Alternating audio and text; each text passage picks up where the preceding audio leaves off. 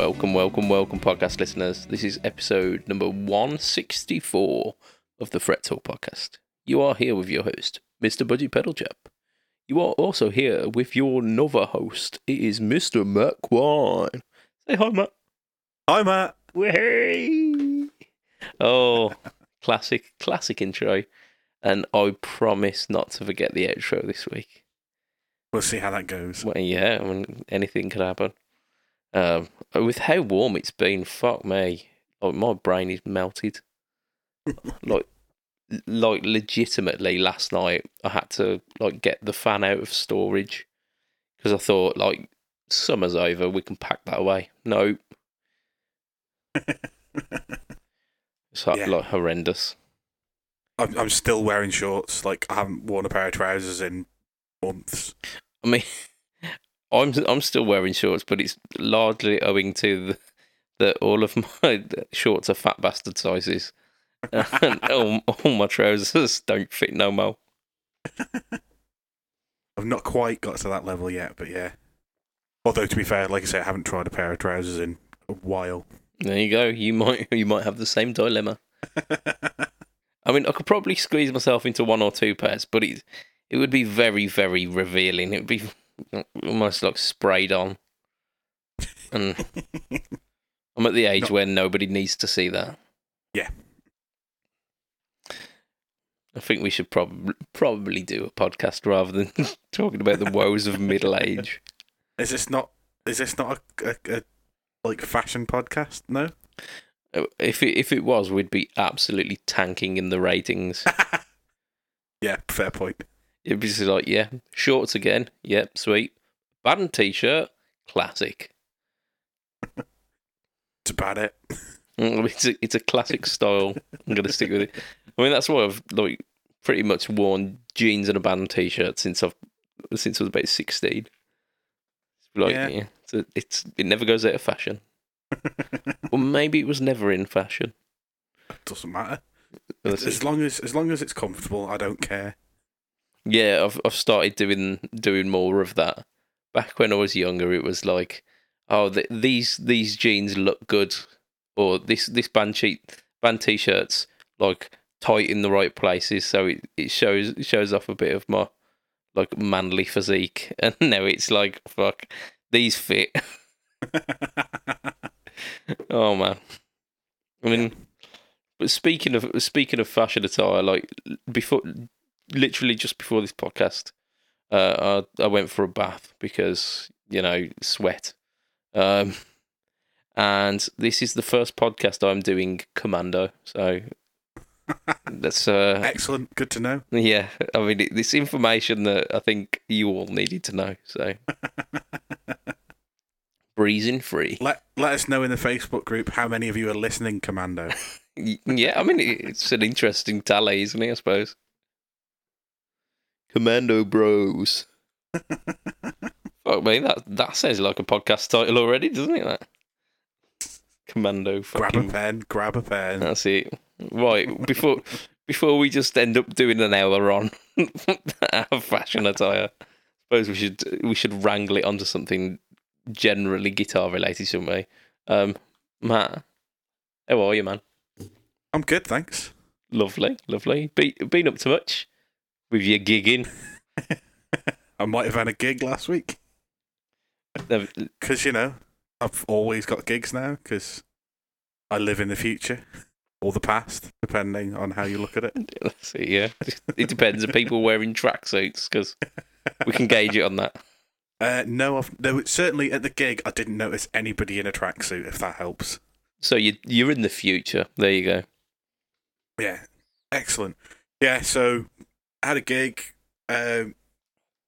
All went pretty well. Snapped a string because I'm an idiot, but it's the first time I think I've snapped a string from playing too hard rather than wearing the set of strings out in a long time. I was just... I got a little bit too invested in a solo and just was really digging in and forgot that there were 9s on my Les Paul because I'd run out of 10s last time I strung it. Shit, man. And yeah, just snapped the high E. Okay, so I mean, as far as string snaps go, that's not the worst. Like on a fixed bridge, Yeah. the high E, you can get away with that here.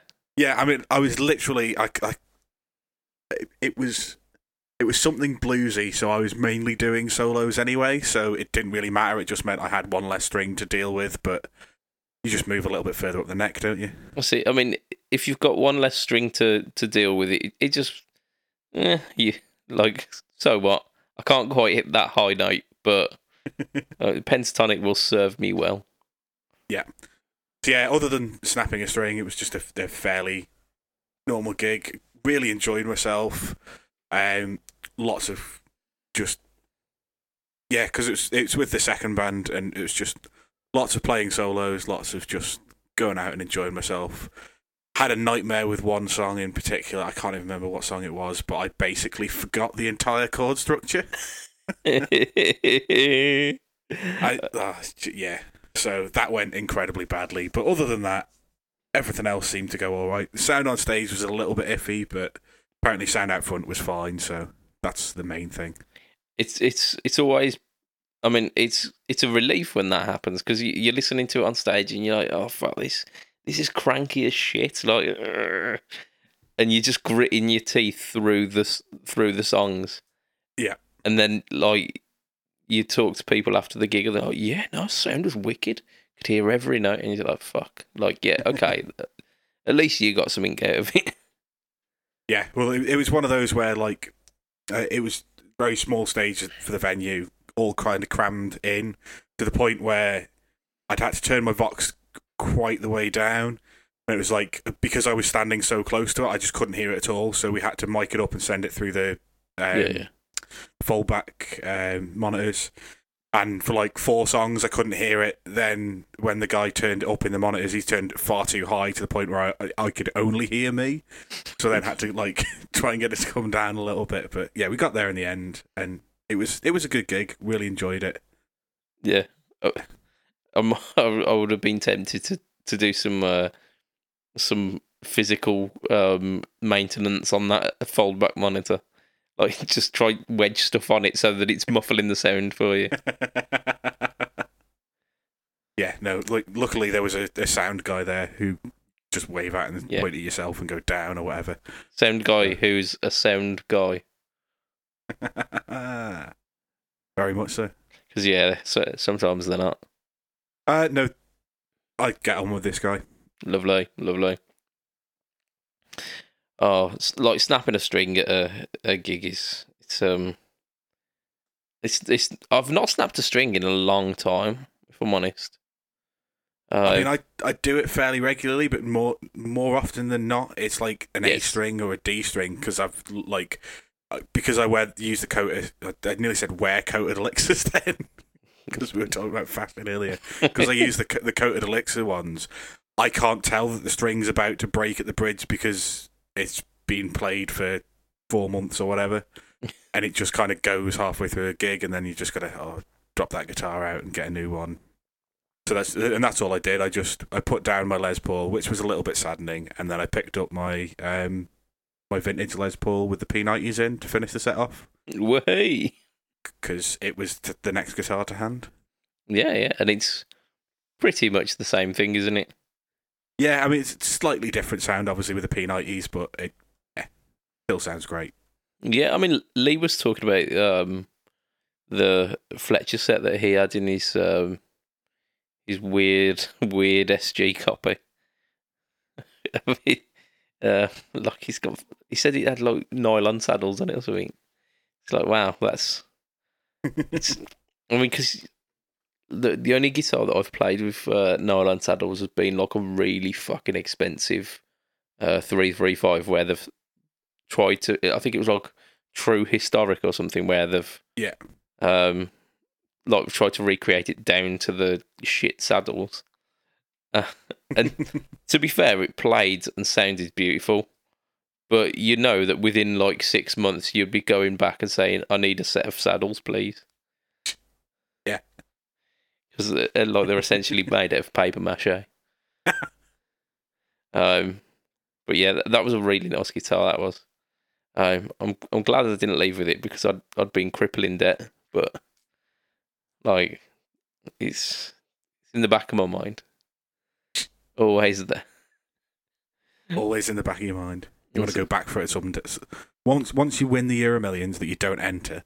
Yeah, that's it. I'm just hoping that I mean, I've got a few exciting prospects through in my junk mail folder about Ugandan princes that want to leave me millions. So excellent. Yeah, just get in touch with one of them and ask them to wire it over to you. Yeah, fingers crossed. I mean, I do have to send them like £100 worth of Amazon gift cards first, but that seems legit. Like all banks work in Amazon gift cards, don't they?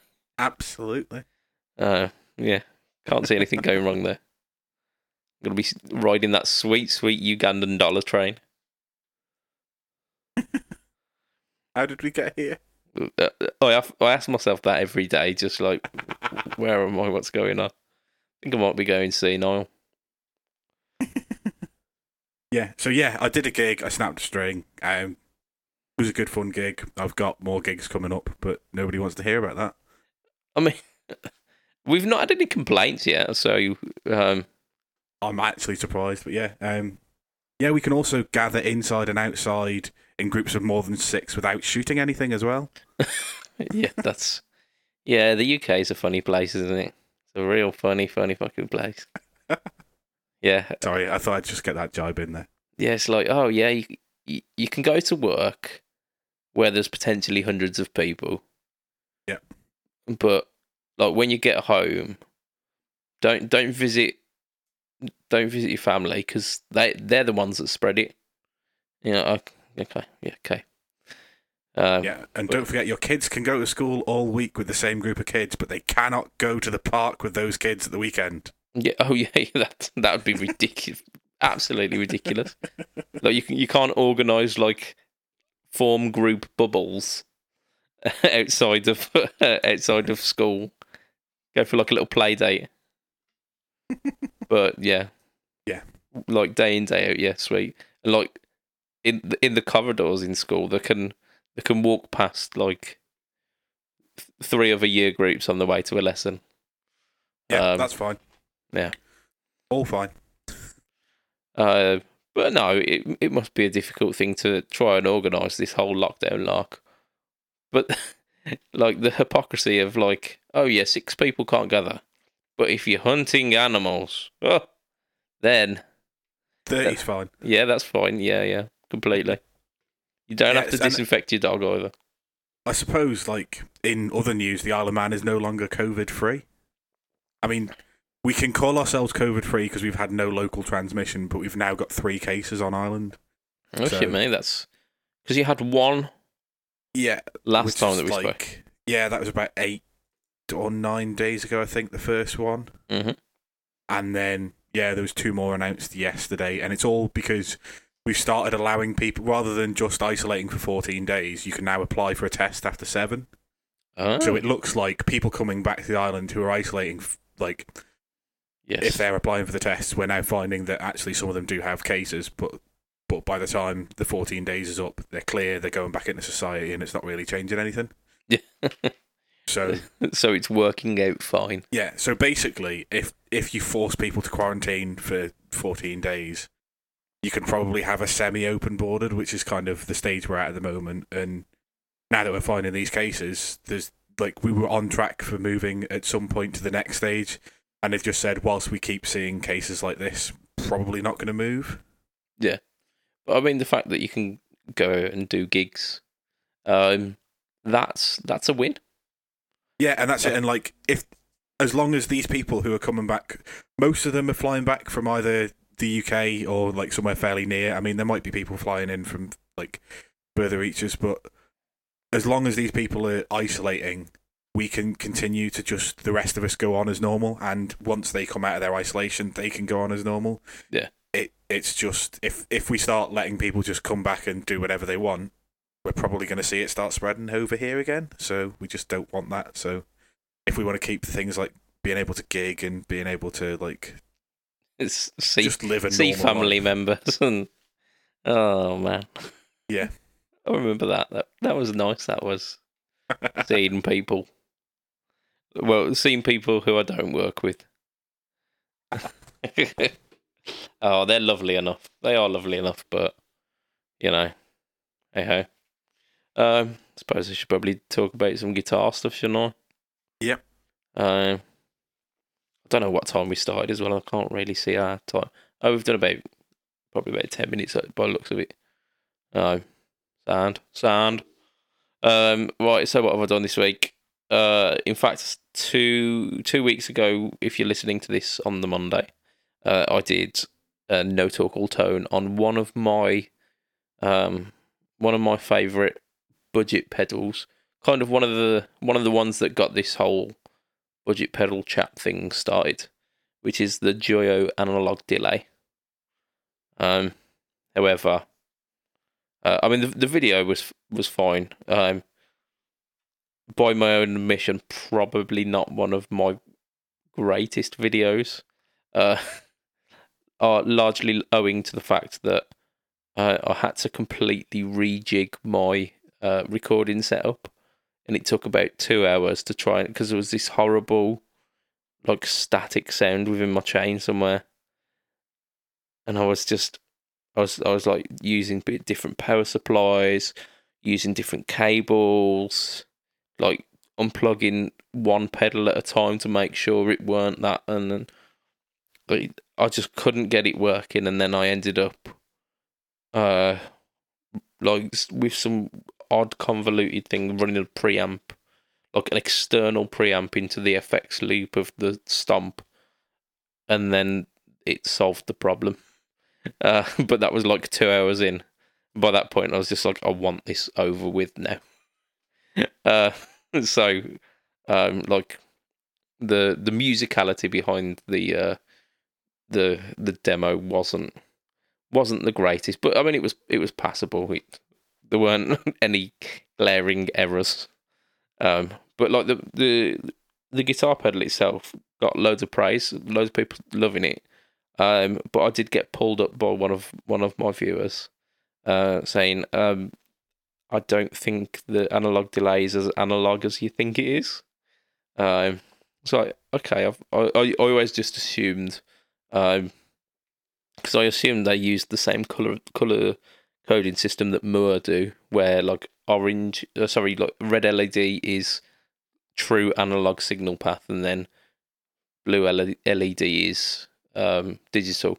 They don't use that system at all. They really don't. So I did a little bit of research, and I was tempted to actually take the back off it myself, but Google's a lot easier than that. So I searched it up on Google, and there was a bunch of pictures of the back of the analog delay taken off, and there's a large, like 16-pin chip, which looks kind of like what you'd expect a Bucket Brigade delay to have. So the kind of chip you'd expect in an analog delay. So I was like, yeah, that's cool. But then there was like a massive big square, like programmable chip. What looks like anyway. I've got to a point where I can kind of diagnose what an analog circuit is, like if it's going to be fuzz flavored or if it's going to be overdrive flavored or whatnot. I can kind of do that without just like hazarding a guess based on what I've seen before. Delays are much more complicated than that, so like I'm just picking apart the bits that I think I can see. So I think what's in it is like a programmable controller, which would suggest that there are digital elements to it. Yeah. Which it kind of broke my heart a little bit, because I thought it was this like beautiful paragon of cheap analog goodness, and then it's just not quite. So, however, the Moore Ana Echo definitely is. So, like that's an analog delay. There you go. But so you can get them cheap. Yeah. Not all of the ones that are cheap that say they're analog are maybe as analog as you thought they were. Yeah, well, it's the I assume it's American spelling of analog as well. It doesn't have the ooey at the end. Yeah. So maybe that's how they got around it. The analog's not quite correct. So, but yeah, I still stand by it. I still stand by the Joyo analog delay. I think it's a great sounding delay, and it does do all that wibbliness that that your standard analog delays do. Yeah, the self-oscillating thing. Yeah, and like the crapping out when you wibble the time knob. Yeah. So even though it's not like analog delay in body, it's analog delay in spirit. Getting all like fucking hippie about it. But yeah, so that was like my last week swab, and the one that will have been out 2 days ago, which hasn't released yet for us because we're recording on like Wednesday the I don't know what day it is.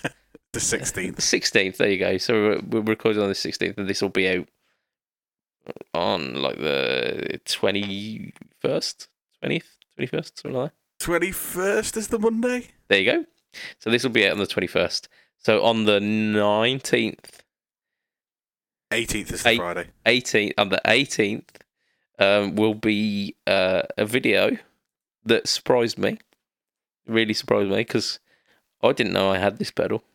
But doing a little bit of rooting around at my mum's house, which is where I dumped a load of stuff when I moved out. Was like a bunch of the old, like really, really old, crappy plastic Behringer pedals. And the two that I fished out were the Tube Overdrive spoilers. It's nothing to do with tubes. And it's supposed to sound like a tube. If you squint, supposed to. Yeah, if you squint your ears, yeah, possibly. So like tonally, quite similar to an SD one. It could possibly, like, the topology could be very similar to an SD one. I've not really done a lot of research, if I'm honest.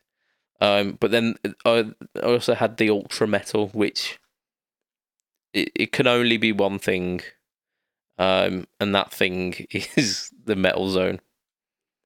So this week's No Talk All Tone is the Behringer Tube Overdrive, because I've got a type, and I'm sticking to it, even if it is like the Behringer equivalent. Like low gain bluesy overdrive is definitely my thing, and the Ultra Metal doesn't quite work. It lives fully up to its name and doesn't have a clean channel. So if I can figure that one out, if I can figure out how to get that so that it does actually switch off, I will do a demo on that as well. But at the moment, it's a no go. But the Tube Overdrive, decent-ish, low gain bluesy overdrive. It's a little bit noisy, actually, if I'm honest. But absolutely fantastic at pushing a driven signal. Like, really, really good. I spent more time doing that than I should have in the demo. Considering it's a 3-knob overdrive, the demo should be about 6 minutes. It's in the region of 9. And I ripping harmonics left, right, and centre. It makes me feel like I'm like 17, just bought a guitar with a humbucker, and just like, yeah, I've learned how to pinch harmonic. This needs to be in everything. So absolutely, it does. So I do apologise for that. In fact, no, I don't. I'm going to stand by my convictions. It's it was fun, and I will do it again. But yeah, I was pleasantly surprised. They still feel like you'd put them through if you stamp on them. I don't think there's any getting around that. And annoyingly, I used to use a Boss BCB60, which had like little foam cutouts that you could slot Boss pedals into perfectly. And I think the Behringer pedals were just dimensionally a bit wider, so they wouldn't fit quite in. So I had an untidy pedal board because of that. Or maybe it was my maybe it was the Digitex actually that were. I mean, I could have cut the foam out to be a little bit wider, but sounds like a lot of effort. It does, doesn't it? It sounds a lot more effort than just kind of wedging it in kind of sideways and having it overhang a little bit. So yeah, that was my earliest pedal board. That was like a Boss BCB60 with Behringer and Boss pedals in. It's just so fucking 90s, so 90s. Yeah. But it done me a solid. So yeah, I can't moan at that. What else have I done this week, or am going to do this week? I'll not prattle on for too much longer because we've got actual news to do today. But I am releasing a new series on YouTube, all based around plectrums. Because I was talking to you last time about like I'd just had a delivery or I'd just paid for a delivery of plectrums. Then I showed on the live stream some of these plectrums, and it inspired me to do a video series on the big chunky 8mm thick Tauga one. It's like a nut ivory, I think is what it's referred to. What the fuck is nut ivory?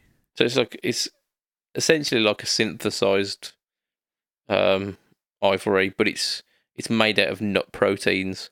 Okay, so it's supposed to simulate the look of ivory, but it's made out of nuts. Yeah, I mean, if we were mentioning this in our earlier days, we would have been all upon that. We would not have let that go. I think we may be maturing, Matt. I think. I mean, like when you first said nut ivory, the first thing I thought was it's made of elephant jizz. So well, there you go. Well, hey, that's classic fret talk. Yeah. So the elephant jizz plectrum. I apologise profusely to Trident's plectrums here. Well, I mean, they should be apologising to the elephant. I don't think they should. Like they've done that elephant a service. Oh dear. Yeah, so that chunky boy gets a running, and I might be releasing the video series today. If not, it'll be in the next couple of days. So basically, what you get with this video series, it's really hard to demo plectrums. I did notice because plectrums are really quite subtle. But I gave it a go, and you're gonna have to let me know how I did. Surely, with plectrums, like you've got to have a bit of gain there. No, they have to be usable gain, so that like I assume the more you dig in, the more you can change the tone with the bigger plectrums. Maybe. So, I mean, the differences that I found, almost kind of the complete opposite of what you were doing at your gig, where you were like really into the string, so much so that the string says, "I can take no more."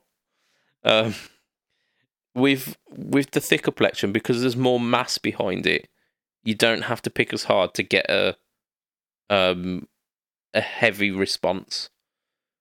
So even though it looks unwieldy, actually you can be a lot more. You can have a lot more finesse with it. and still get that dynamic range, which I thought was really cool. And the shape of the Trident's plectrums, because it's not a shape that I can describe, if I'm honest. You just need to go over to Instagram at Trident's Guitars and look at them. They've essentially got 2 points. One is the plectrum point, and the other one kind of sits underneath where your thumb is for your picking. To kind of like, it's another point of contact, so you've got more of a feeling of control under it. I really like that pick design. And there's a bunch within the like little care package that I've had that I'm thinking they might end up being the default setting for my picks. Because for the longest time it's just been, yeah, I'll pick up a Jazz 3. And it's either been, I'll go for my Ultex Jazz 3 today, or I'll go for like the black nylon one, or it changed from that to just, I've got the red one available, it's on my desk, I'll just use it. So it's making me think a little bit more about picks, which is not the most exciting topic, but it's like it's part of the bigger picture. It's part of the all of the parts that make up that whole of the sound. So I used it on a clean channel, and I compared it to a Jazz 3 because everyone knows what a Jazz 3 sounds roughly like. Yeah. And I used a clean channel for what you were saying, actually, so that I could demonstrate the dynamic response of digging in. Because I figured the less compression I've got on it, less drive, the less compression, and the less compression, it then speaks more about the overall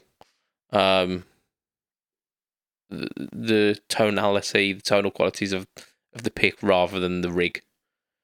But again, like if you think that's something that, like, if you want me to do another comparison of the same pick but with a bit of drive on, absolutely, I'll do that. Well, I mean, like, the way I was going to assume that you'd do it was either have a pedal or an amp that reacts quite well to a light or a heavy touch. So obviously, like, pedals that kind of wind back. So you don't want anything like stupidly high gain, like a fuzz or like a distortion. But in my mind, it would be a drive, and like you could demonstrate the difference between like light picking and heavy picking, and sort of almost cleaning your signal up with the way that you play rather than with a volume control. I'm liking that, actually. I'm liking that as an idea.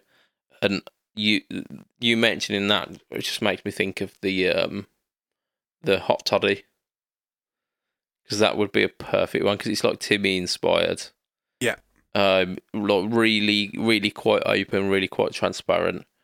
And it does exactly that. It's really, really dynamic to the pick response. So that might happen with the next one. Because I've got a shed load of picks to go through, but I won't just do like week after week of Trident stuff. I've got some Timber Tones, I've got some Gravity picks, I've got Howling Monkey, I've got a fair few, and I might even do some standard ones, like, oh, here's a Jazz 3, but then here's like a Tortex version of the Jazz 3. Yep. Just to kind of get people's opinions on it, get people talking and thinking about picks.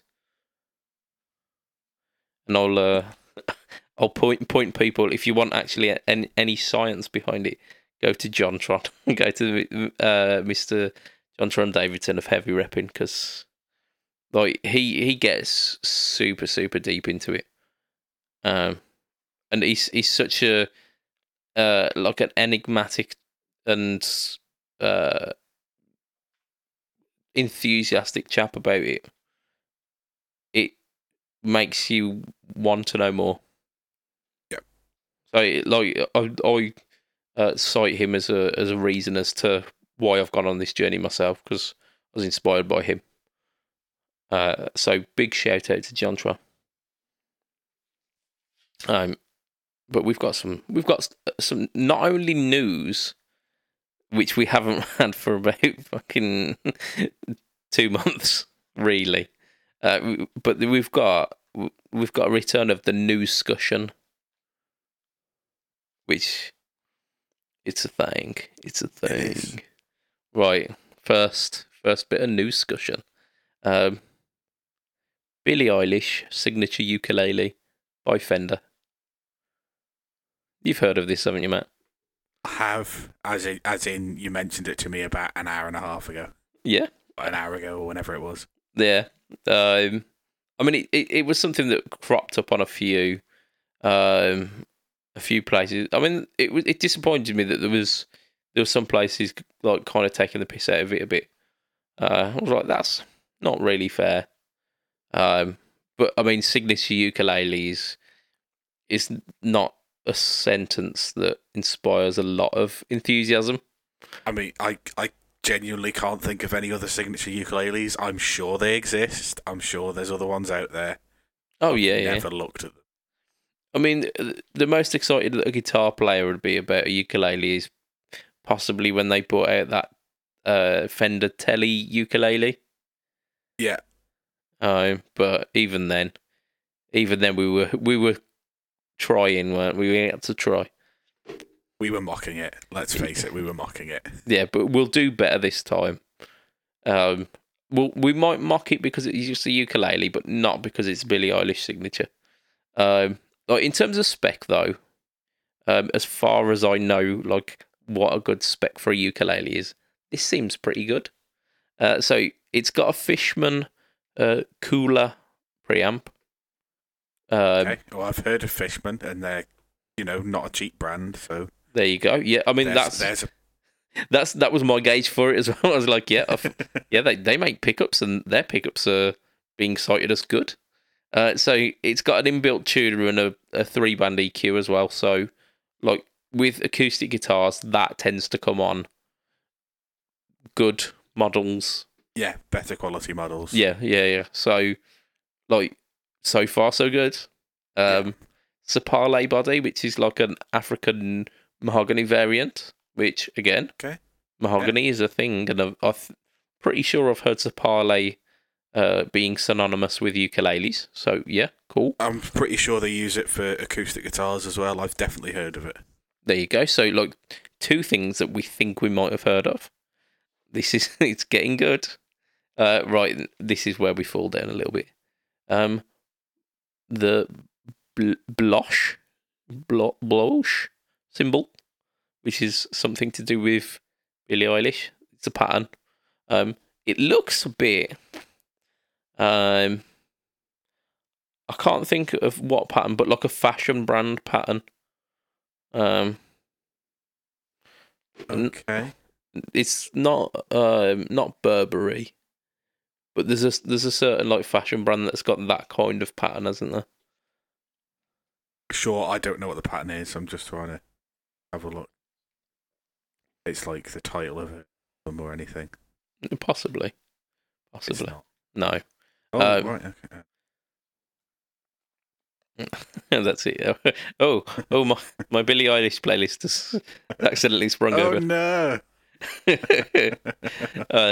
I can't say that I've listened to an entire Billie Eilish song yet.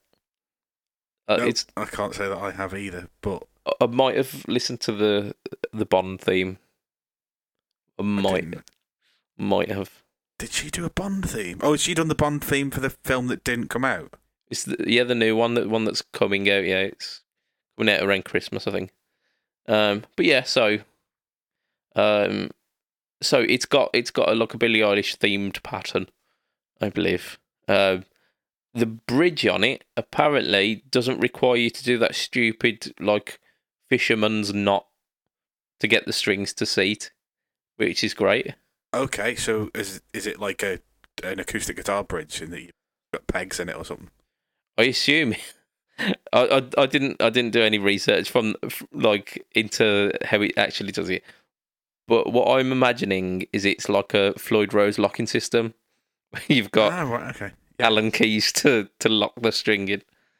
It probably won't be, but um, let's say that it's this ukulele's got a Floyd Rose locking bridge, and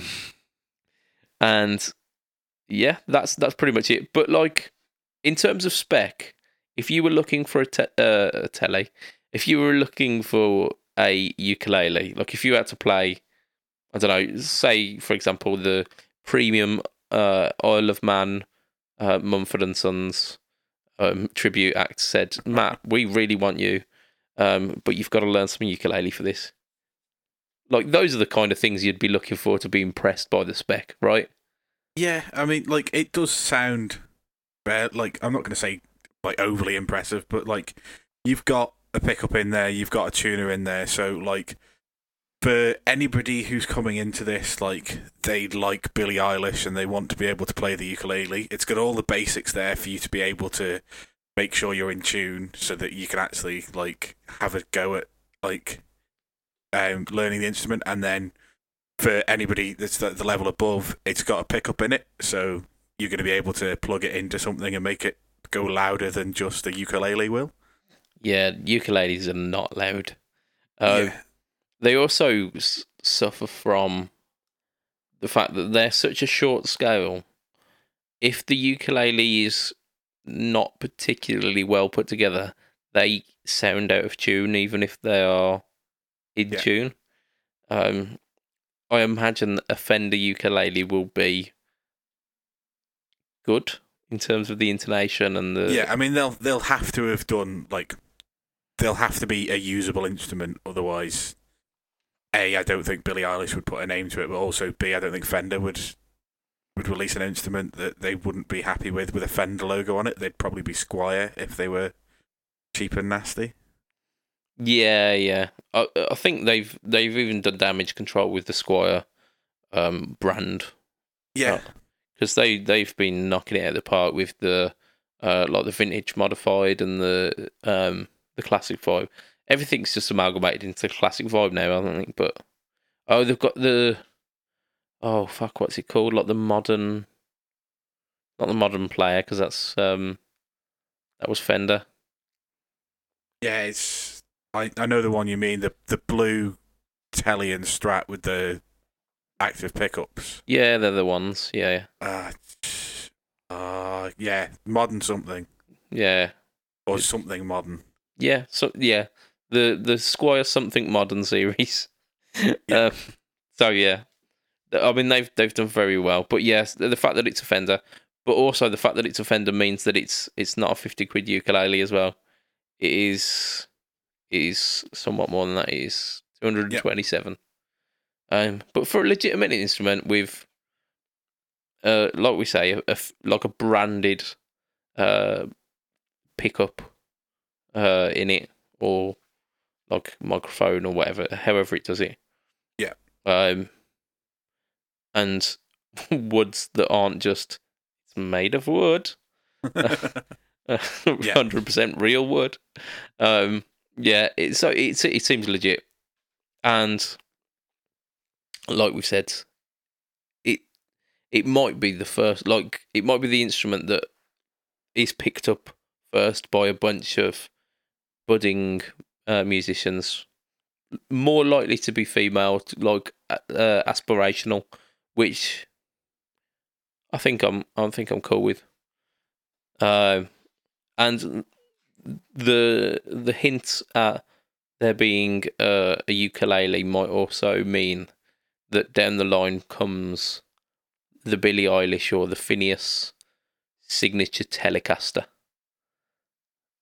And to bring another Telecaster into this world can only be a good thing. Yeah, and at the end of the day, neither of us are really Billie Eilish's market, but like the people who are listening to Billie Eilish, if they see that she's got a signature one of these, or they decide that they want to like have a go at being a musician, it might be a gateway into actually becoming a musician rather than buying a Mac and learning to program GarageBand, which seems to be the way that modern musicians end up entering the music world. I mean, we're veering towards old man shouts at cloud here.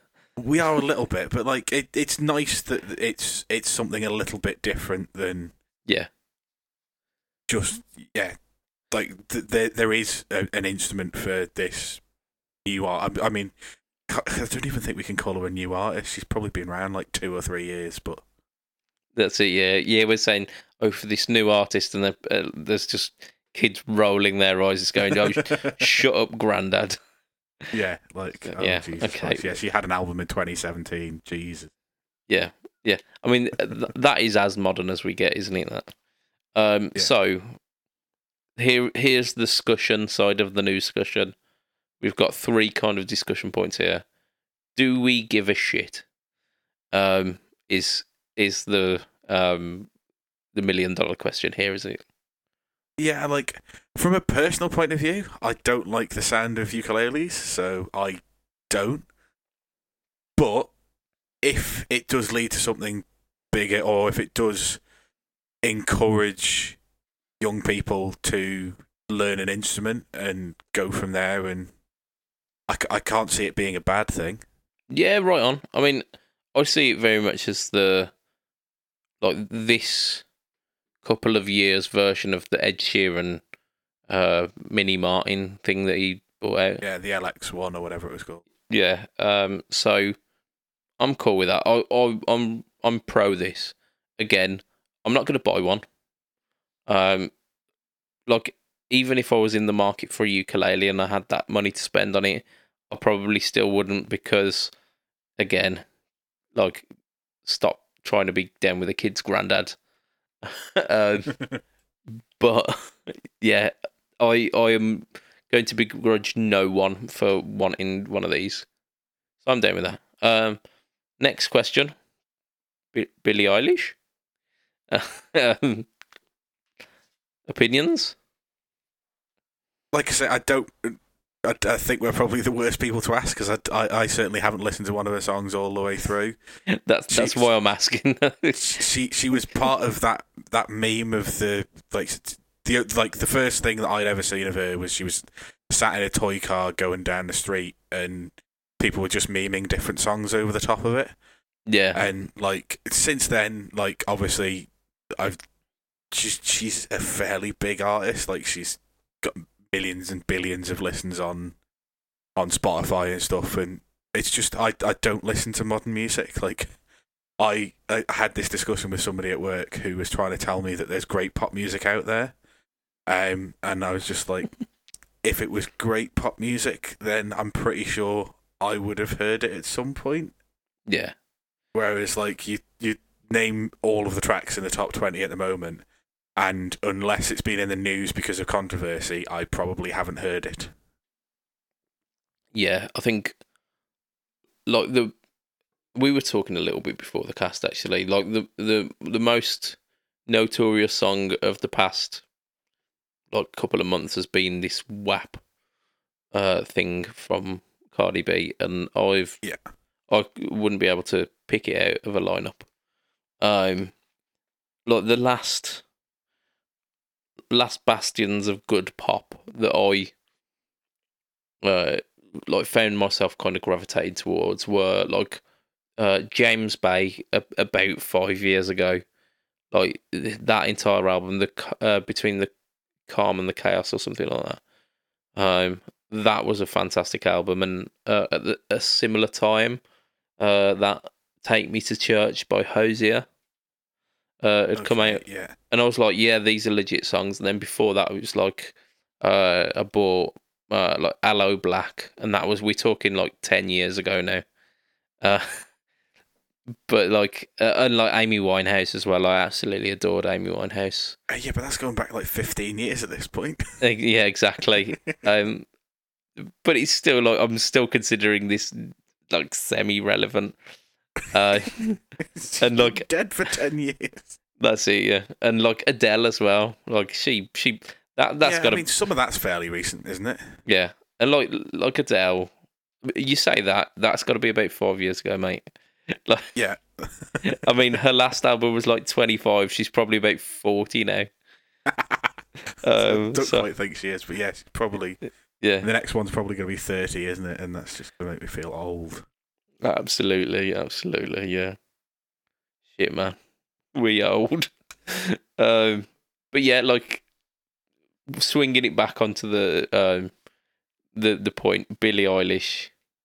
I think, like generally speaking, um, even though I'm not a fan of her music because I've not really given it a chance, um, I've heard a few things actually, like a few things that people have posted on Facebook. Um, there was one, um, like it's called something like the desk sessions or something like that, where like artists go into this little weird little studio and like play acoustic sets behind a desk. Um, and during lockdown, her and Phineas did like a little home edition desk session, and they were absolutely belting out some I don't even know what it was. If it was like stripped back acoustic versions of her songs, or if it was like oldie jazz stuff. It was wicked. Like she's got an absolutely banging voice, and they are both pretty decent musicians. So, like, I think if that's now going to be like the aspiration for the new generation, I'm happy with that. But yeah, I will plead ignorance. I don't really know a great deal about Billie Eilish, and if I'm honest, I probably won't. Uh, so, but yeah. And then our final news discussion on this, which kind of ties in, female signature instruments. What's the best one? I really struggle to answer this, and I know we talked about a load before the podcast because I said, well, I can name two, and one of them's an acoustic guitar. So like the two that instantly sprung to mind. One of them was the Taylor Swift. I'm not sure if it's a Baby Taylor or it's the model up from the Baby Taylor, but she has a small-bodied Taylor acoustic guitar. Yeah. And the other one was Nita Strauss, and I can't even remember what the name of the Siva. Siva, that's it. And those were the two instruments I could think of, and obviously I'd go for the Siva because it's an electric guitar as opposed to an acoustic guitar. Yeah. It's a pretty well kitted electric guitar as well. Am I remembering right that it's an S series?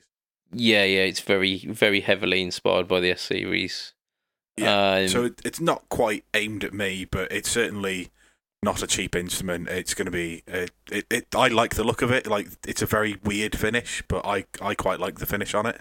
Is it like Nebula Burst or something like that? No, that was. It's like it's like Flame, but like green grey and like a very dark green grey and black. Yeah.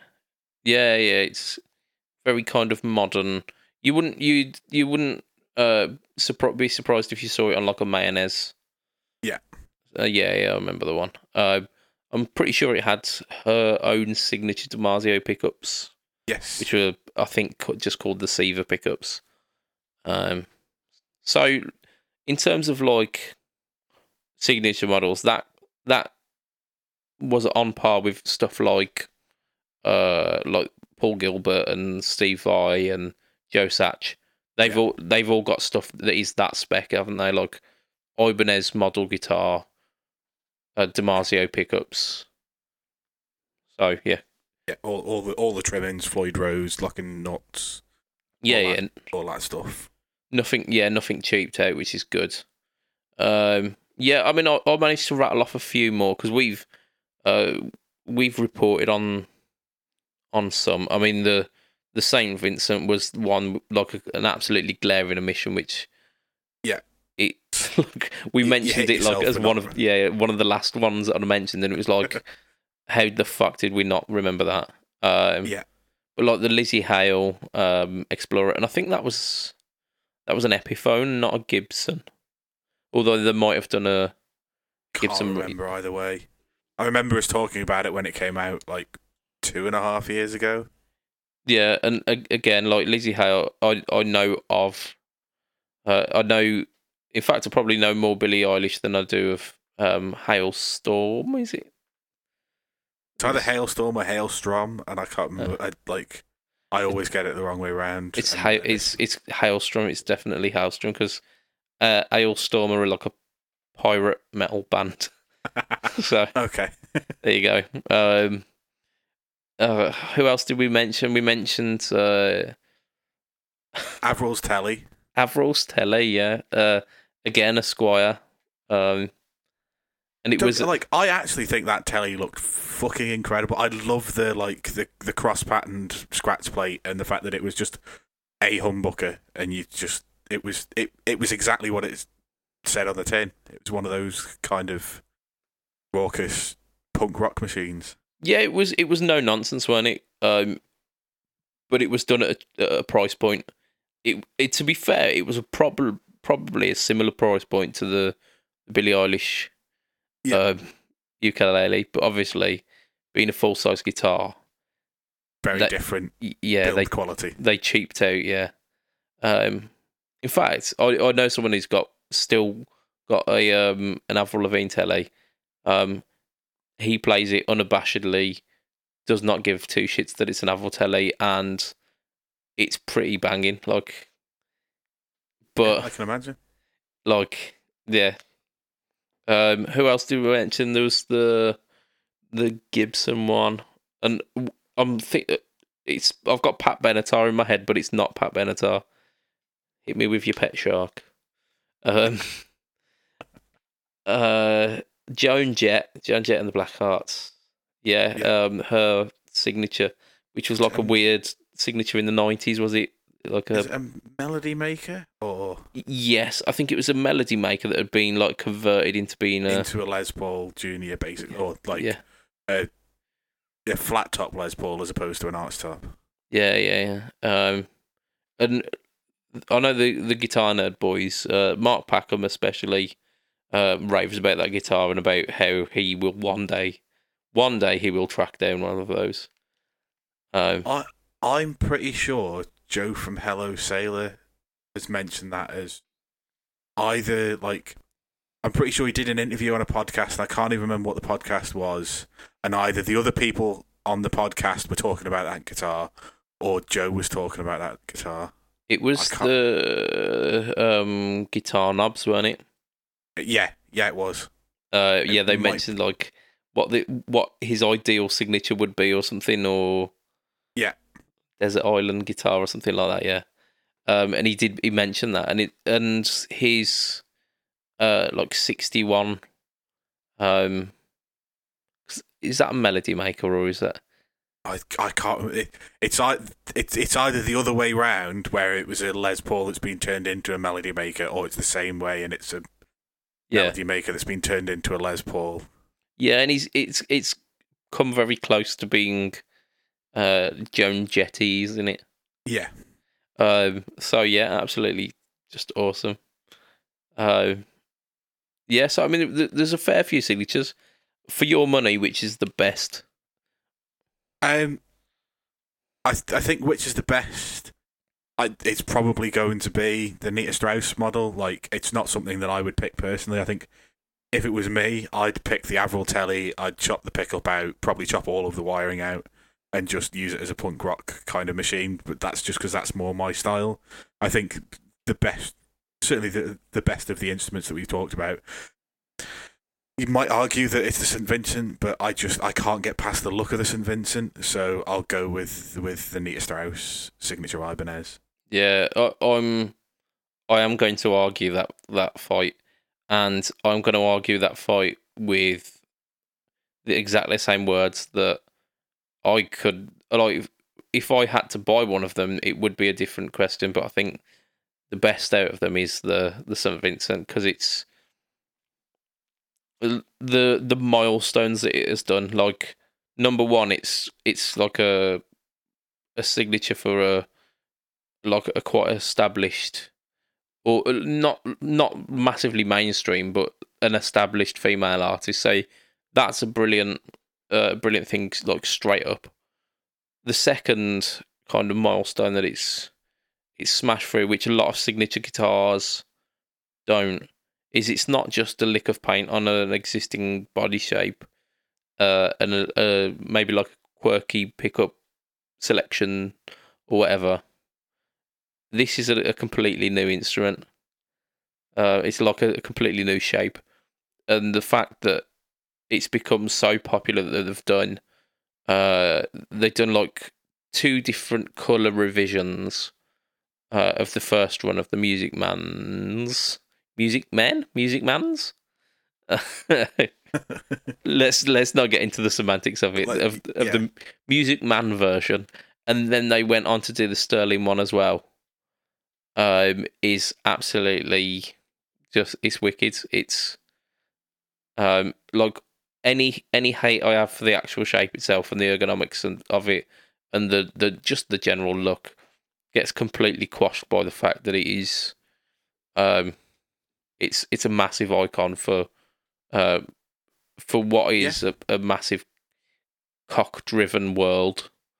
Like rock guitar is massively male-dominated, and the fact that the St. Vincent is pushing through that and just going, yeah, there's a place for women here too. I'm just like, yeah, right on. Yeah, fair. So I'm down with that. I've just looked at the time. We're about an hour, but fuck it. More new discussion. Shout along with it in your car at the moment. More new discussion. You're mental. That's it. Like instant judgment from the people who are making that happen. Right. The reason we need to mention this is because it's time sensitive, and by now the information will be completely irrelevant. Which makes it perfect for this podcast. Absolutely. Abso-fucking-tively. Strymon. At the moment, they are teasing the new pedal. They have literally like 2 hours before it was like 20 minutes, before we hit the record button. They released the actual name of it, which is the Night Sky. Yeah, well, I mean, I assume it's the name of it. Like they basically the Facebook post was Night Sky, details tomorrow 8 p.m. PT. There you go. With a picture of 2 controls, and you can see that one of them is changing between sparse and dense, and it's a texture control. So what we're thinking is Night Sky means faithful recreation of the Shinai Univibe, and we're thinking like sparse and dense syrupiness, and no, of course we fucking don't. It's blatantly like a new Blue Sky. I mean, I think it's a Big Sky. Looking at the size of it, I think it's the new Big Sky rather than new Blue Sky, because the Blue Sky is the small one, isn't it? Yes.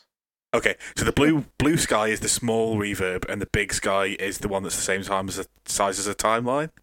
Okay. My knowledge of Strymon pedals is very, very clouded. I mean, like, we don't have any details on this at all, apart from the control that I just mentioned, and then the left-hand button is written above it has sequence step, and underneath it says hold brackets morph. Yeah, so it's gonna be a new Reverb pedal with extra features by the sounds of it. Yeah. I think it's safe to say it's going to be like ambient centric. So it's gonna be verby. Yeah. I think it might be verby with a kind of like EDM-y vibe to it. So like where there'll be sequencers, so it's not just aiming towards like guitarists in P-dub bands, where it's like it's looking towards like beat production and kind of electronic music, maybe. Quite possibly, like if I think about all the music that's released at the moment, it's all very electronic-y, isn't it? And so that would make sense. Yeah. Yeah, like I'd like it to be an update to either the Big Sky or even if it's just a bigger Blue Sky but with extra features. Like, I'd like something like that, but I can't see them doing that without also releasing a new timeline and a new Mobius all at the same time and just calling it the version 2. Yeah. Whether they'll do that at all, I don't know, or whether they'll just keep updating the firmware and saying the hardware itself is good enough and we're just going to have extra patches and stuff. I don't know, but yeah, I think you're probably right in that there's going to be some sort of sequences in there. Yeah, I'm not sure that I like the idea of that personally. Yeah. Again, this podcast seems to be themed around. It's not necessarily the market that I'm part of, but yeah, sure. Yeah, and that's the other thing. It's the same size. Oh, from all the photos we've seen, and we've seen the photo of the back of it, and we've seen a photo of it in the dark but plugged in, so you can see the lights on it, and there's loads of lights, obviously, like there are on the timeline in the Big Sky for the different things selected around the rotary controls and stuff. But it is that size of the Mobius, the Big Sky, the timeline. If it is something that's there, it's going to be 450, 500 quid. No. Yeah, it's gonna be pricey. I mean, that's largely the reason why I avoid Strymon stuff like the Plague, is that I am very much the budget pedal chap, and even if you get an absolutely banging second-hand bargain, there's no way that you can class any of those Strymon pedals as budget. Yeah, I mean, even the small ones you struggle to get for less than 180, 190 quid second-hand. Yeah. The big ones like that are 300 second-hand because they're 450, 500 new. Yeah, and they retain their value as well, absolute bastards. Yeah, and that's I mean, that's probably tantamount to the sounds in them and the fact that they're held in a very high regard. Yeah, I mean they are seen as studio quality algorithms and whatnot. Yeah, and I've played a fair few. In fact, before they released the Dig, I think I'd played all of them, and then everything that's come out since the Dig, I haven't played. Yeah, but they do sound incredibly good. But I always kind of feel like you can get most of the way there without spending 200 to 500 quid. Yeah, I mean, I've always had a Marshall reflector pedal that had multiple settings of reverb on it. I thought, how much better are we talking? Is this? Is the Strymon equivalence of this than this pedal? Bear in mind, I paid 20 quid for this Marshall reflector pedal. Is it essentially 500% better?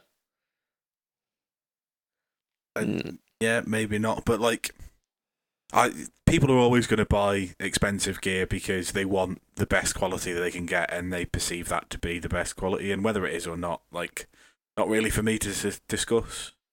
Or it's for those people to make that decision themselves, isn't it? Funny you should say that, Matt, because our new discussion says, yeah, ask Matt exactly what he thinks. Like I say, I don't own any of them. I've toyed with the idea of buying a Flint about 25 times. Yeah. And I've never actually pulled the trigger. In fact, I'm pretty sure there's 3 different time periods whilst on the podcast. I'm I'm going to buy a Flint, and I've never bought the Flint. And that is the testament, isn't it? That's the pudding of which the proof is in. Yeah, I personally can get most of the way there with the equipment I've got already, or with cheaper stuff, and I've ended up deciding that I'm happy with that. So make of that what you will. I'm also somebody who doesn't like spending lots of time fiddling with 3,500 knobs. Which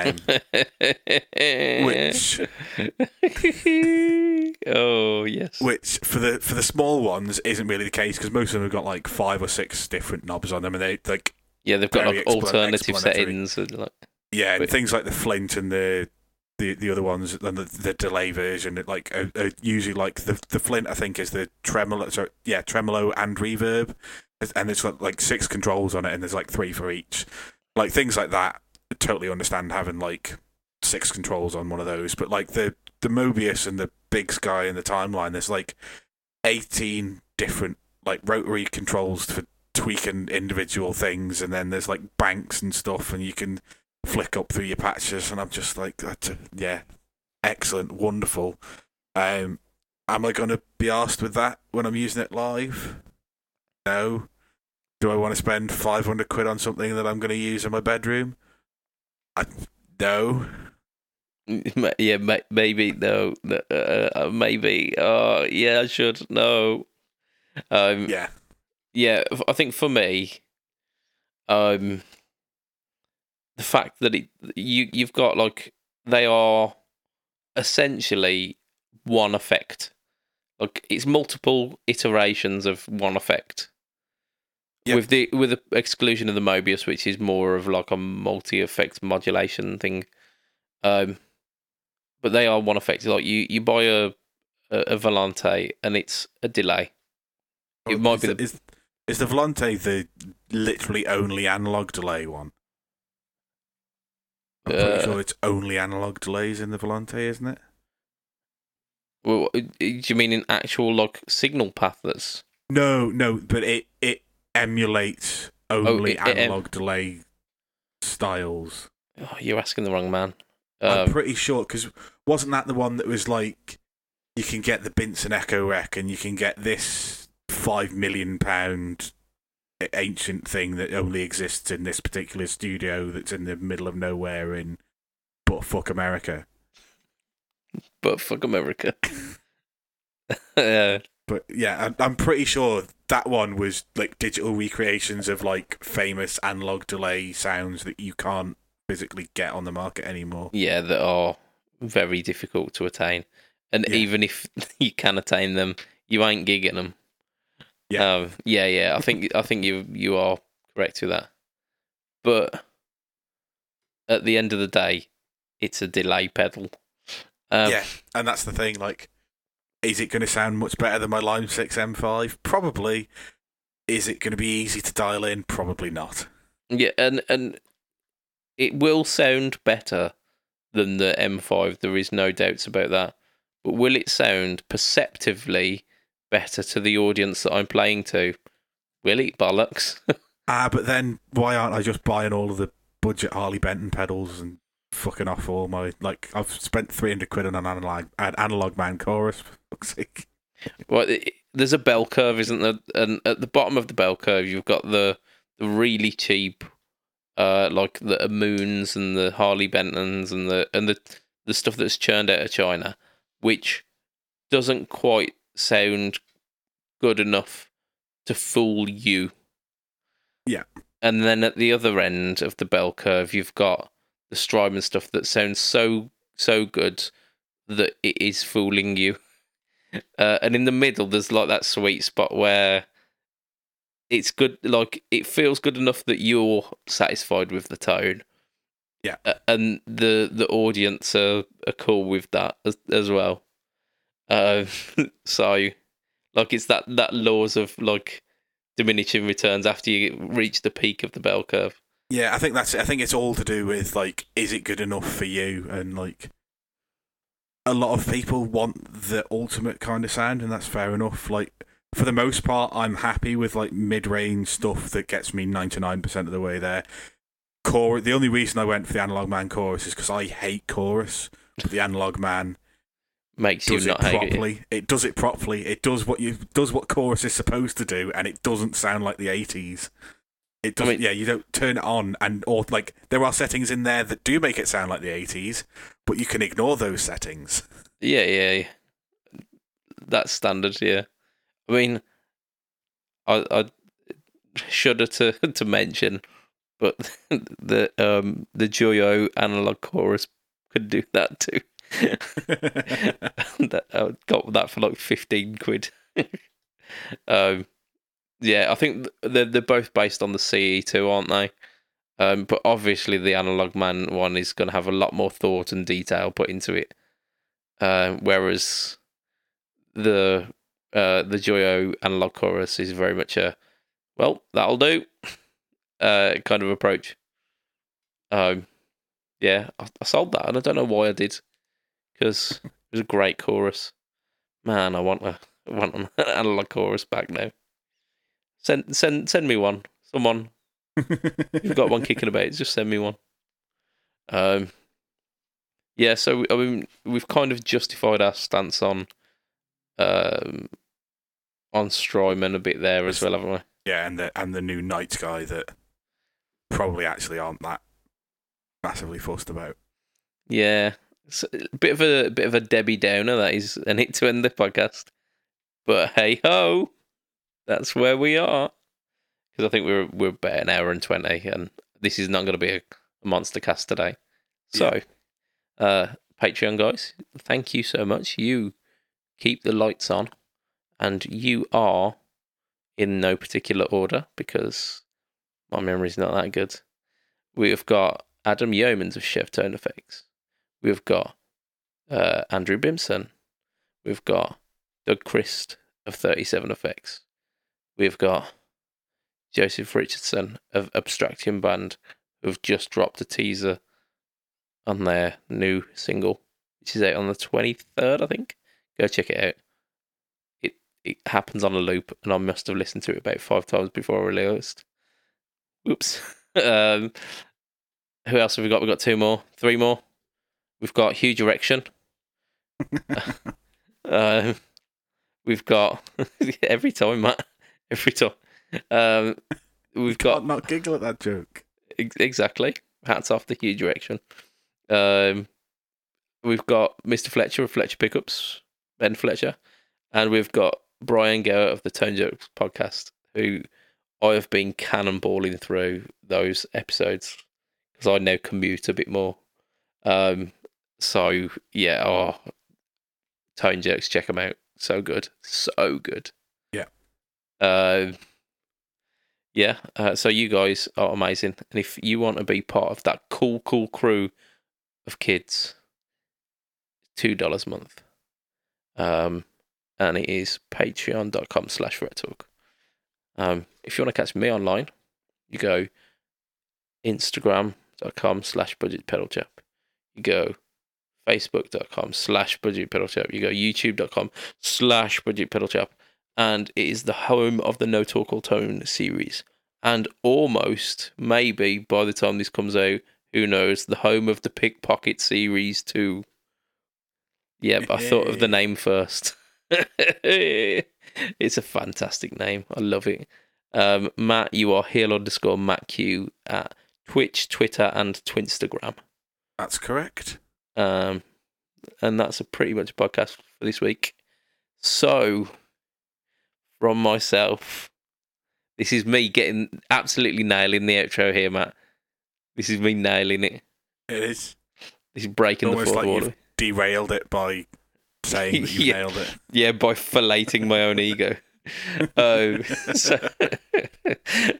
So, from myself, Mr. Budget Pedal Chap, from Mr. Matt Quine. Say bye, Matt. Bye, Matt. Woo! We got through it. It will be a tatty bye and good night for this week. Turn hard on it, boys. Bye. And girls.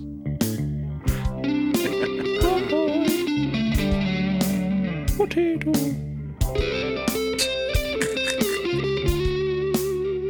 I don't know why. I do not know why.